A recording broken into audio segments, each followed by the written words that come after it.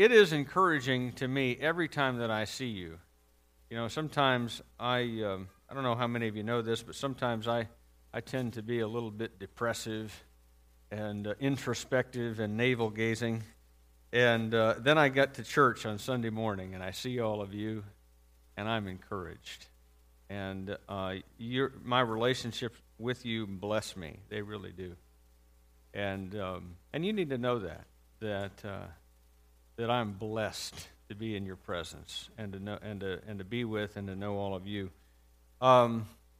This morning we're going to be in Exodus chapter 18, which is about Jethro, Moses' father-in-law, coming for a visit.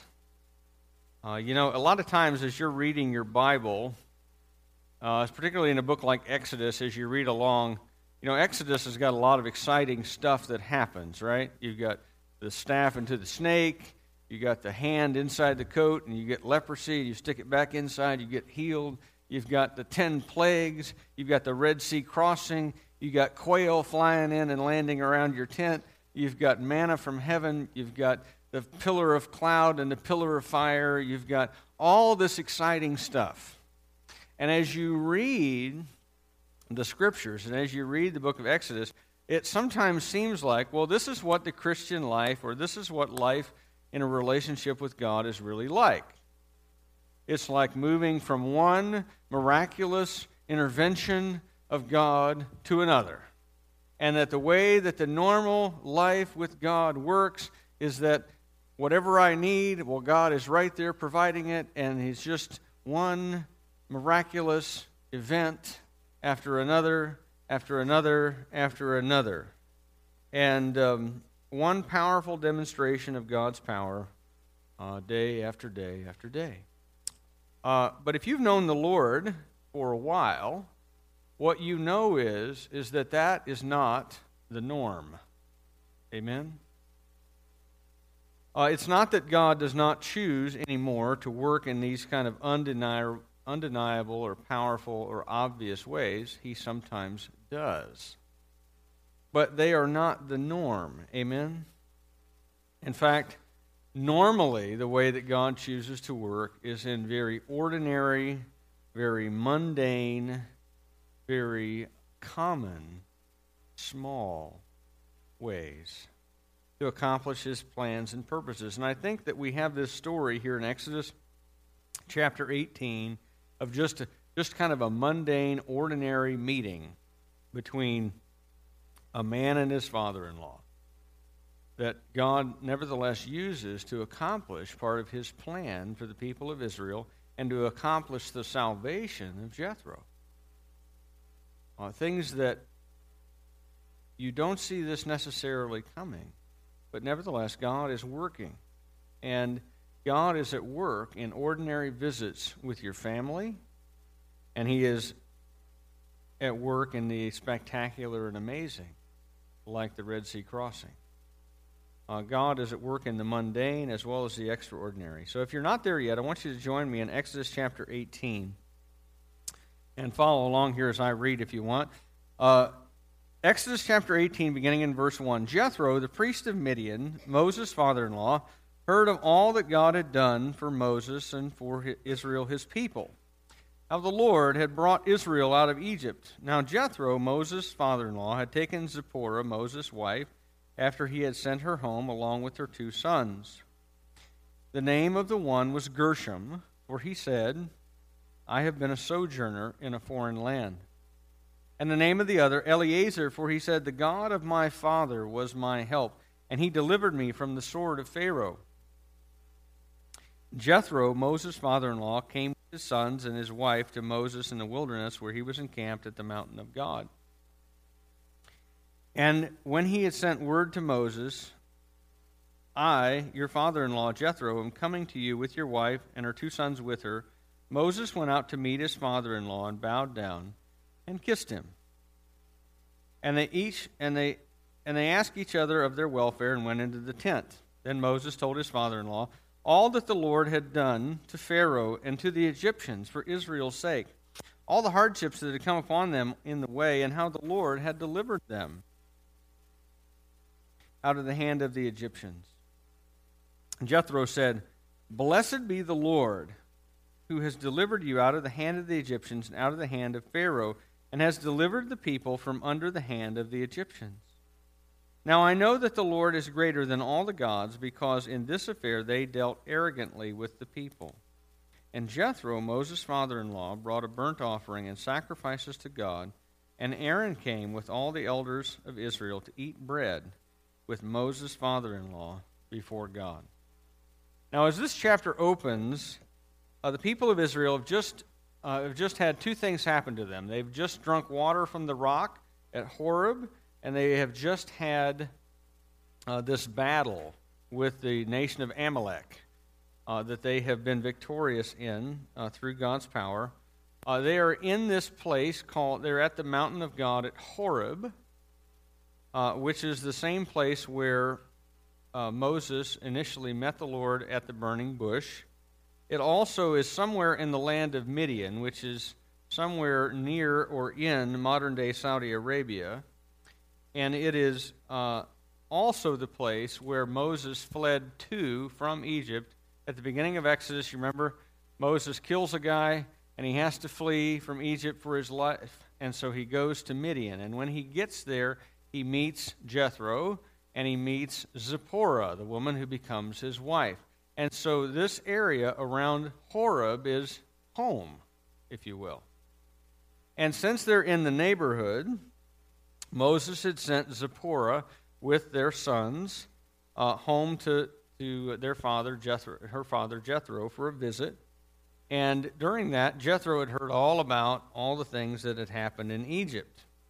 Now, you may remember the last time that Jethro saw Moses, what Moses was doing for him was taking care of Jethro's sheep. And he said, look, I'm going to go back to Egypt, and I'm going to look into the welfare of my people and see how they are. About a year, maybe a year and a half, 2 years have gone by since their last meeting together. And so now Jethro's getting this report. You not only went and checked out how your people were doing, you took all of them out of the nation of Egypt. And God has been with you in a miraculous display of his power and bringing all of that to pass. And so Moses has sent his family to go see their family, and they're on their way back. And so Jethro sends word ahead that he's coming. Just as an aside, if you are an in-law, always a good idea to let your family know you're coming. All right? Nonetheless, he is on the way, and so Moses, when he sees him, he goes out to greet him. Now, this is a very interesting little thing here. Think about this. Now, last I saw Moses, he was my shepherd, chief shepherd over my flock. He was my father. He was kind of a no account. He was a guy that kind of wandered in off the desert, literally. And we got to give the guy a job if he's going to be married to my daughter. So I guess we'll put him in charge of the sheep. And then Moses leaves, and now he's become the leader of the nation. This whole vast group of folks are now under Moses' leadership. Now, in the Middle East, if you are a man of honor, you sit and you wait for your guests to come in. But if you want to honor them, you go out and you greet them. If you're a person of high status, you don't hustle out to go greet people coming to see you. You wait for them. Like Moses is essentially, in some ways, the king of the nation of Israel at this point. And so he has become a man of high status. He's the prophet of God. But what's he do? He goes out to his father-in-law, and when he gets to him, what does he do? He bows down in front of him. He's showing great respect. And then he kisses him. Now, I think that's a little weird. Evidently, in Middle Eastern culture, that's still done. That if you are part of the same family, you will kiss each other. In certain Eastern European cultures, even adult men will kiss each other on the mouth. We're not going to adopt that here. All right? but nevertheless, this is part of showing respect. And they have this kind of Middle Eastern greeting that they do. Oh, and how are you, my brother? And yes, how are you? And all, this kind of this elaborate ceremony of being reunited. And then they go into the tent. And Moses has already demonstrated one of the two components of very successful evangelism. He has been very loving and very respectful. And you need to know that priest of Midian is not like Levite priest. This is pagan priest. The Midianites were a pagan group of people. They worshipped a variety of deities, and Jethro was one of the guys who is leading part of the people of Midian in pagan worship. And yet Moses is very loving toward him. He doesn't say, I got it figured out here. I went to the burning bush, I met the real God, and all the stuff you've been doing, that's really not so much. What he does do is he tells him, he's very loving, but he's also about to be very truthful. As they go into the tent, you got to be loving and you got to be truthful. You got to tell people the good news about what God has done in your life. And that's what Moses does. He proceeds to tell him the whole story. He's been very loving, and now he's going to be very truthful. He's going to tell him, look, let me tell you about all that God has done, about all that God has done for me, and about all that God has done for the nation. And he lays out the whole story from the very beginning all the way up to right now. He tells Jethro the whole business. And he says, can you believe all that God has accomplished for us? And Jethro becomes a believer in the one true God. And you can see it. Verse 9 tells us, verse 9, if you look at it, it says, Jethro rejoiced for all the good that the Lord had done to Israel, in that he delivered them out of the hand of the Egyptians. And verses 10 and 11 give us a sample of the content of Jethro's praise to God. If you look at it here, he says, blessed be the Lord who has delivered you out of the hand of the Egyptians and out of the hand of Pharaoh, and has delivered the people from under the hand of the Egyptians. Now I know that the Lord is greater than all the gods, because in this affair they dealt arrogantly with the people. Now, there's some things I want you to notice here about this is Jethro making his confession of faith. First, notice Jethro's joy. The text says that he rejoiced over all the good things that the Lord had done. When Jethro heard the story of salvation, his heart was filled with joy. And that's what happens when an unbeliever finally hears and believes the good news about what God has done to bring salvation to his people. Their hearts are all of a sudden filled with joy when they believe. Second thing I want you to notice is his faith. It is not blind faith. It's not a leap in the dark. It's based on the historical facts of God's deliverance and redemption of God's people. And he looks at and he hears about all that God has done. And in fact, he can see all around him all these people that are former slaves that now are free. And he hears the story of how that happened, and he believes, not on the basis of just Moses' testimony, but also on the basis of historical facts that are observable, that are accessible to him.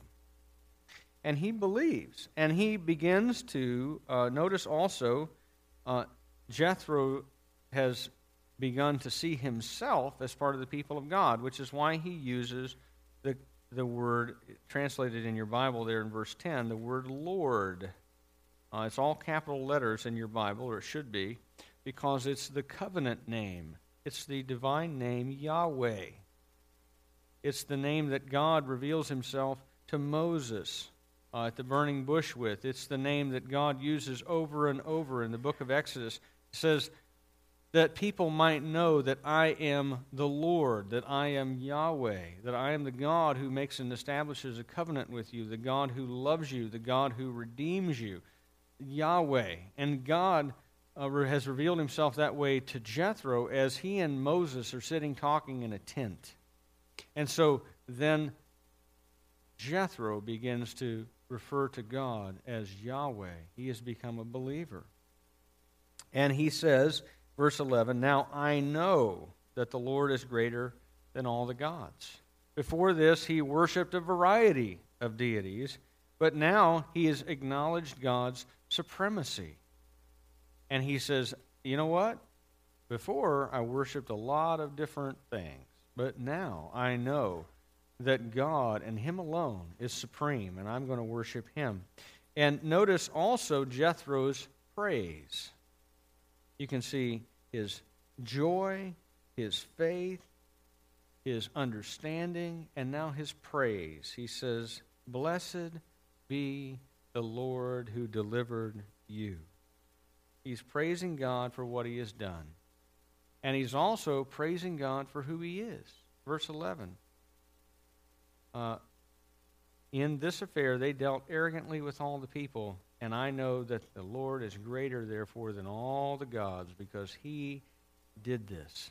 So he's praising God for who he is, praising God for what he's done, and real faith produces both worship and fellowship. And that's what it produces in Jethro's life. At the end of this section of the chapter here, what do you see? He's worshiping God, but he's also engaged in communion with God's people. He's entered into the fellowship of God's people. He offers sacrifices in worship to God, and then he is with God's people, and they're having a meal together, and they're building relationships, and they're having fellowship with the elders and Aaron, and all of the people, all the leaders of Israel are now embracing him as part of the community. By the way, let me just, as an aside here, give you a word of pastoral encouragement or admonition. Take it as needed, okay? When you really are in a growing relationship with God, these same two characteristics are part of your life. Worship of the one true God and communion with his people. Not just the taking of communion, as we're going to do here in a little bit, but I'm talking about fellowship with his people, that you have a desire to do both. That you have a desire to be with God's people and to worship God as an aspect of that. And I don't know if you know this or not, but some of us sometimes neglect the second part of that. We believe in God and we walk with him and we worship him, but the fellowship with God's people sometimes falls to the wayside. And if I can meddle just a little bit, sometimes it falls behind things of much less importance, like sports or like catching up on sleep, or reading the newspaper even. And yet that ought not be. If your relationship with God is to grow, you have to not only worship God, but you have to be with his people. Amen? Amen. All right. Let's move on here to reorganizing Israel. The next day Moses sat to judge the people, and the people stood around Moses from morning till evening. When Moses' father-in-law saw all that he was doing for the people, he said, "What is this that you are doing for the people? Why do you sit alone and all the people stand around you from morning till evening?" And Moses said to his father-in-law, "Because the people come to me to inquire of God. When they have a dispute, they come to me, and I decide between one person and another, and I make them know the statutes of God and his laws." Moses' father-in-law said to him, "What you're doing is not good. You and the people with you will certainly wear yourselves out, for the thing is too heavy for you. You're not able to do it alone. Now obey my voice. I will give you advice, and God be with you." You shall represent the people before God and bring their cases to God, and you shall warn them about the statutes and the laws, and make them know the way in which they must walk and what they must do. Moreover, look for able men from all the people, men who fear God, men who are trustworthy, and hate a bribe, and place such men over the people as chiefs of thousands, of hundreds, of fifties, and of tens. And let them judge the people at all times. Every great matter they shall bring to you, but any small matter they shall decide themselves. So it will be easier for you, and they will bear the burden with you. If you do this, God will direct you, and you will be able to endure. And all this people also will go to their place in peace. So Moses listened to the voice of his father-in-law and did all that he had said. Moses chose able men out of all of Israel and made them heads over the people, chiefs of thousands, of hundreds, of fifties, and of tens. And they judged the people at all times. Any hard cases they brought to Moses, but any small matter they decided themselves. And then Moses let his father-in-law depart, and he went away to his own country. So try to imagine this scene. Thousands and thousands of people all standing around trying to get an audience with one guy who's going to settle their disputes. And Moses is sitting, dispensing God's justice as the first and last and only court in the whole nation of all these thousands of people. Imagine this, okay? Imagine that in the entire state of Illinois, that south of 80, there is one DMV office with one person behind the counter. Now, when I go to the DMV, okay, it is always prison escapee day, okay, and there are some on both sides of the counter, it seems, okay, and it is always an inefficient, gnarly mess, and I never have what I'm supposed to have to get what I need, right?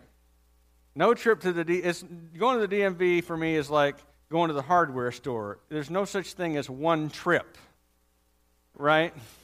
You're doing a project around the house, you're going to be at Menards 3 times. You don't know to buy what, but you're going to be there 3 times, right? Same thing with the DMV. You're going to be there 3 times by the time you get your paperwork done, right? Well, no, you needed your passport from 1972. Oh, well, I'm sorry, I didn't know I needed that. Maybe you might tell me that before I go back another time. Well, whatever. Okay, but just imagine that in the entire state of all these hundreds of thousands of people, you've got one person that you all need to see. And that is kind of the mess that Moses is in. Everybody's got their issues. Everybody needs to get a word from the Lord. And Moses is the only guy that they can talk to. And Jethro is watching Moses at the beginning of the day take his seat, and he sees him sit down, and then there's just a line of people, like back to Abraham, from there, okay, trying to get justice, and trying to get their disputes heard, and trying to get an understanding of what they're supposed to do. And there are lots and lots and lots of people who all need a chunk of his time. Now, imagine this. I went through the church directory this week to figure this number out. There are about 220 of us that regularly attend the church and are in the church directory. Okay? That may surprise you. It surprised me. But if I wanted to go to lunch with a different person every day, so that I could have 1 hour personally with every person in our church, it would take me 11 months, 5 days a week, going to lunch to get 1 hour with every person in our church. Okay? If I had a 1 hour meeting, 8 hours a day, 5 days a week, with everybody in our church directory, it would take me 5.5 weeks to get from A to Z. Okay, from Alvarez to Yoakum is a long list, right? And that is probably not an efficient way of going, right? And so God uses Jethro's wisdom and uses Jethro to give Moses some godly advice. And he says, look, Moses, you're going to have to share the burden here. You're going to have to spread this out. Let me give you some Management 101. You're going to have to disperse and share the load of leadership and responsibility. And you're going to have to give authority and responsibility to more people than just you. Moses, there's no such thing as one indispensable leader. That's true, by the way. There's no such thing as one indispensable leader. And you've got to have a diversity of people that are helping you out, Moses, because otherwise, not only will you burn out, but so will they. This is not only not good for Moses, this is not good for the people either. Imagine if you were in the back of the line. I got to go see Moses. Wow. Really? Okay. Yeah, there's only, take heart, there's only 50,000 people in line ahead of you. Right? This would be a problem. Well, we'll probably get to you in about 6 months. Okay. I just can't imagine, right? And so he says, look, here's what you've got to do. You've got to identify some men. And he gives him some characteristics that are really good. He's an astute and wise fellow. And so he offers him a solution. The first thing he says is, look, Moses, your job is to instruct everybody. You're to teach them. You're to mediate between them and God, and you're to teach everybody what God's Word says. And so then you're able to take from the group some instructed people who understand what God's Word says. So that's the first characteristic. When you're looking to disperse leadership among the people of God, you've got to look for, first of all, instructed men. Instructed men who understand what God's Word says and who are able, therefore, to apply it to other people in their situation. The next characteristic he says is, I want you to look for able men. Able men. These were men with a level of gifting and ability to lead. Well, how do I know that's true? Well, first of all, he says, look for able men. But you know what a leader is? Simplest definition I've ever heard is in Webster's Dictionary. This is profound. It'll blow your hair back. Ready? A leader, you want to write this down. A leader is one who leads. Okay? A leader is one who leads, right? And so he says, look for guys that are already providing some measure of leadership and get them. That's how you know if they're able. Look for people who already have done something to provide leadership to other people and get those guys. Get able men. In addition, these men were to be from all the people. If you look at the text here, it says that. All the people. They weren't just Moses' friends, in other words. He didn't say, Moses, go get your cronies. Moses, go get the people from your tribe. Go get just the guys you like. Go get the guys that are just like you. He said, get men from all the people, from across the spectrum. Get Levites and Reubenites and Gadites and Manassites and Ephraimites and get all different types of people and get them according to their ability. They're to be not just the money guys, not just the guys with the highest social standing, but from everybody. Doctors and transmission specialists, accountants and fence builders. All kinds of different kinds of guys, right? And they were to be men who also fear the Lord. Why is that important? Well, number one, it's important because leadership requires wisdom. Amen? If you're going to be a leader, you need to have some wisdom beyond the people you lead. And Moses knows, and Jethro knows also what is true, that the fear of the Lord, Proverbs says, is the beginning of wisdom. If you want to be a wise man, you need to know God's word, and you need to know God. And as you fear him, you will have some wisdom that goes beyond you. Most of us are not smart enough to be able to figure life out, but if we have God's word, we have wisdom that is from above. And in addition to that, fearing God means being willing to do what is right to please the Lord,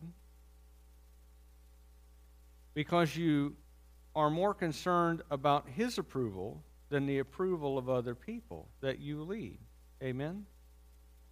If you're involved in leadership at any level, one of the things that is going to happen, I'll make you a prediction that has a 100% success rate, that if you're in leadership at any level, what will happen is that eventually, sooner or later, you will make a decision that the people following you do not like, that they will have objections to, that they will therefore grumble against you about. And so you need men who fear God, because you need men who can take it, because they are more concerned about God's approval than the approval of the people they lead. Amen? And if you don't have that, you're going to have trouble. They were also trustworthy men you could count on to follow through on their commitments. You ever known anybody who can't follow through? You ask them to do something, oh yeah, I'll be there, I'll do it, I'll make it happen, and that comes and goes. And it's like, well, where was Bob on that one? You know, where was Jim? Don't have anybody in particular. I'm not naming names. Okay, just using examples of names. Okay, people who are trustworthy have to be able to follow. You have to be able to count on this person to do what they have committed to, right? And they also have to be men of integrity, men who hate a bribe is how that characteristic is described. If you want real justice, it has to be no respecter of persons, right? It can't be dependent on your identity, what kind of treatment you get. By the way, that's not the way our justice system in this country works, is it? At least not often. A lot of times, if you're either a sympathetic victim or a rich perpetrator, you get different treatment than if you are less sympathetic or poor. Right? Jethro tells Moses, you get men of integrity. You get men who can't be swayed based on the identity of the person who stands before them. And Moses did this. He did just exactly as Jethro said. God was with him, and he did direct Moses to the right kind of men for each group of people. They had some guys who were capable leaders of a small group, maybe 10 people. And he had some that were capable of leading a little bigger group of 50s, groups of hundreds, groups of thousands. And according to their capability and according to their gifting, they were assigned a role. And this did a couple of things. All the people were satisfied because, hey, I may not have had to talk to Moses or gotten to talk to Moses, but I got my problem solved today versus 6 months from now. And they got heard and they got justice, and everybody, including Moses, was able to go home in peace. He only had to deal with a relatively small number of issues. And then in addition to that, one of the other things that it did for the people was it put in place a structure not only of government, but of raising up leaders from among the whole group who would then lead the nation, and a way of raising up folks for the next generation, right? so that you could move up in leadership. Now, here's the point of this whole passage, that God uses ordinary means, very ordinary means, to save and bless his people. He used Moses in a family reunion to bring salvation to a pagan priest, Jethro, Moses' father-in-law. He used Jethro's suggestion to Moses regarding organizational structure to identify and raise up a new generation of leaders, to ensure that his people were led, to ensure that they were taught, to ensure that their needs were cared for and met. And he didn't use, notice, supermen, super amazing miracles to do this. He used ordinary guys doing ordinary things with ordinary people to accomplish his extraordinary purposes of bringing glory to himself and good for his people. Right? And that is one really important thing that God is teaching us in this text, that he uses ordinary means, ordinary people, ordinary circumstances to save and bless. A couple other things I want to draw your attention to as I wrap up here. Number one, and this is really important, share the good news with your family. Share the good news with your family. The fact is, very often your family are the people with whom it is most difficult to tell what God has done in your life. Because they remember, just like Jethro remembered what Moses was like before. Moses, remember, you were the murdering guy who was on the run in the desert and had to kind of take up with me as kind of a last resort. And now you're telling me about all the glories of God and what he has done in your life? Yeah. My life has been transformed. I'm not the same guy who fled to go herd sheep in Midian anymore. God has been at work, and he has changed my life. And you might not have a story that's completely like that. You may have never murdered anybody. You may have never had to run off into the desert and live for 40 years. But you know what? The reality of it is that you do have a story of your life before you met Jesus. And that is one you can tell to your family. And you can share the good news with them about what God has done in your life. And I think part of the point of this passage is to show us someone doing that and God using that to bring that person to faith. And it's meant to encourage us to do that because God did give us a story to tell. And he expects us to tell it. And God did transform Moses, and he did transform you. And so the responsibility is to share, just like Moses did, in grace, with grace and love, but also truth, what God has done. And how it happened. And how you were brought out of bondage into a new life and into covenant with God. All right? Number two, we must raise up leaders. Here at CBC, we must raise up leaders. Now, I'll tell you this. Now, the problems that we have with leadership are nowhere near the scale that Moses was dealing with. Okay? Like I say, if I met with everybody one at a time, 8 hours a day, 5 days a week, I could still get to everybody in 5.5 weeks. Right? As an individual, as your pastor. It would take me 11 months to have lunch once a day with everybody. But nevertheless, you would still, within a calendar year, get to have lunch with the pastor if that's what you really want. Right?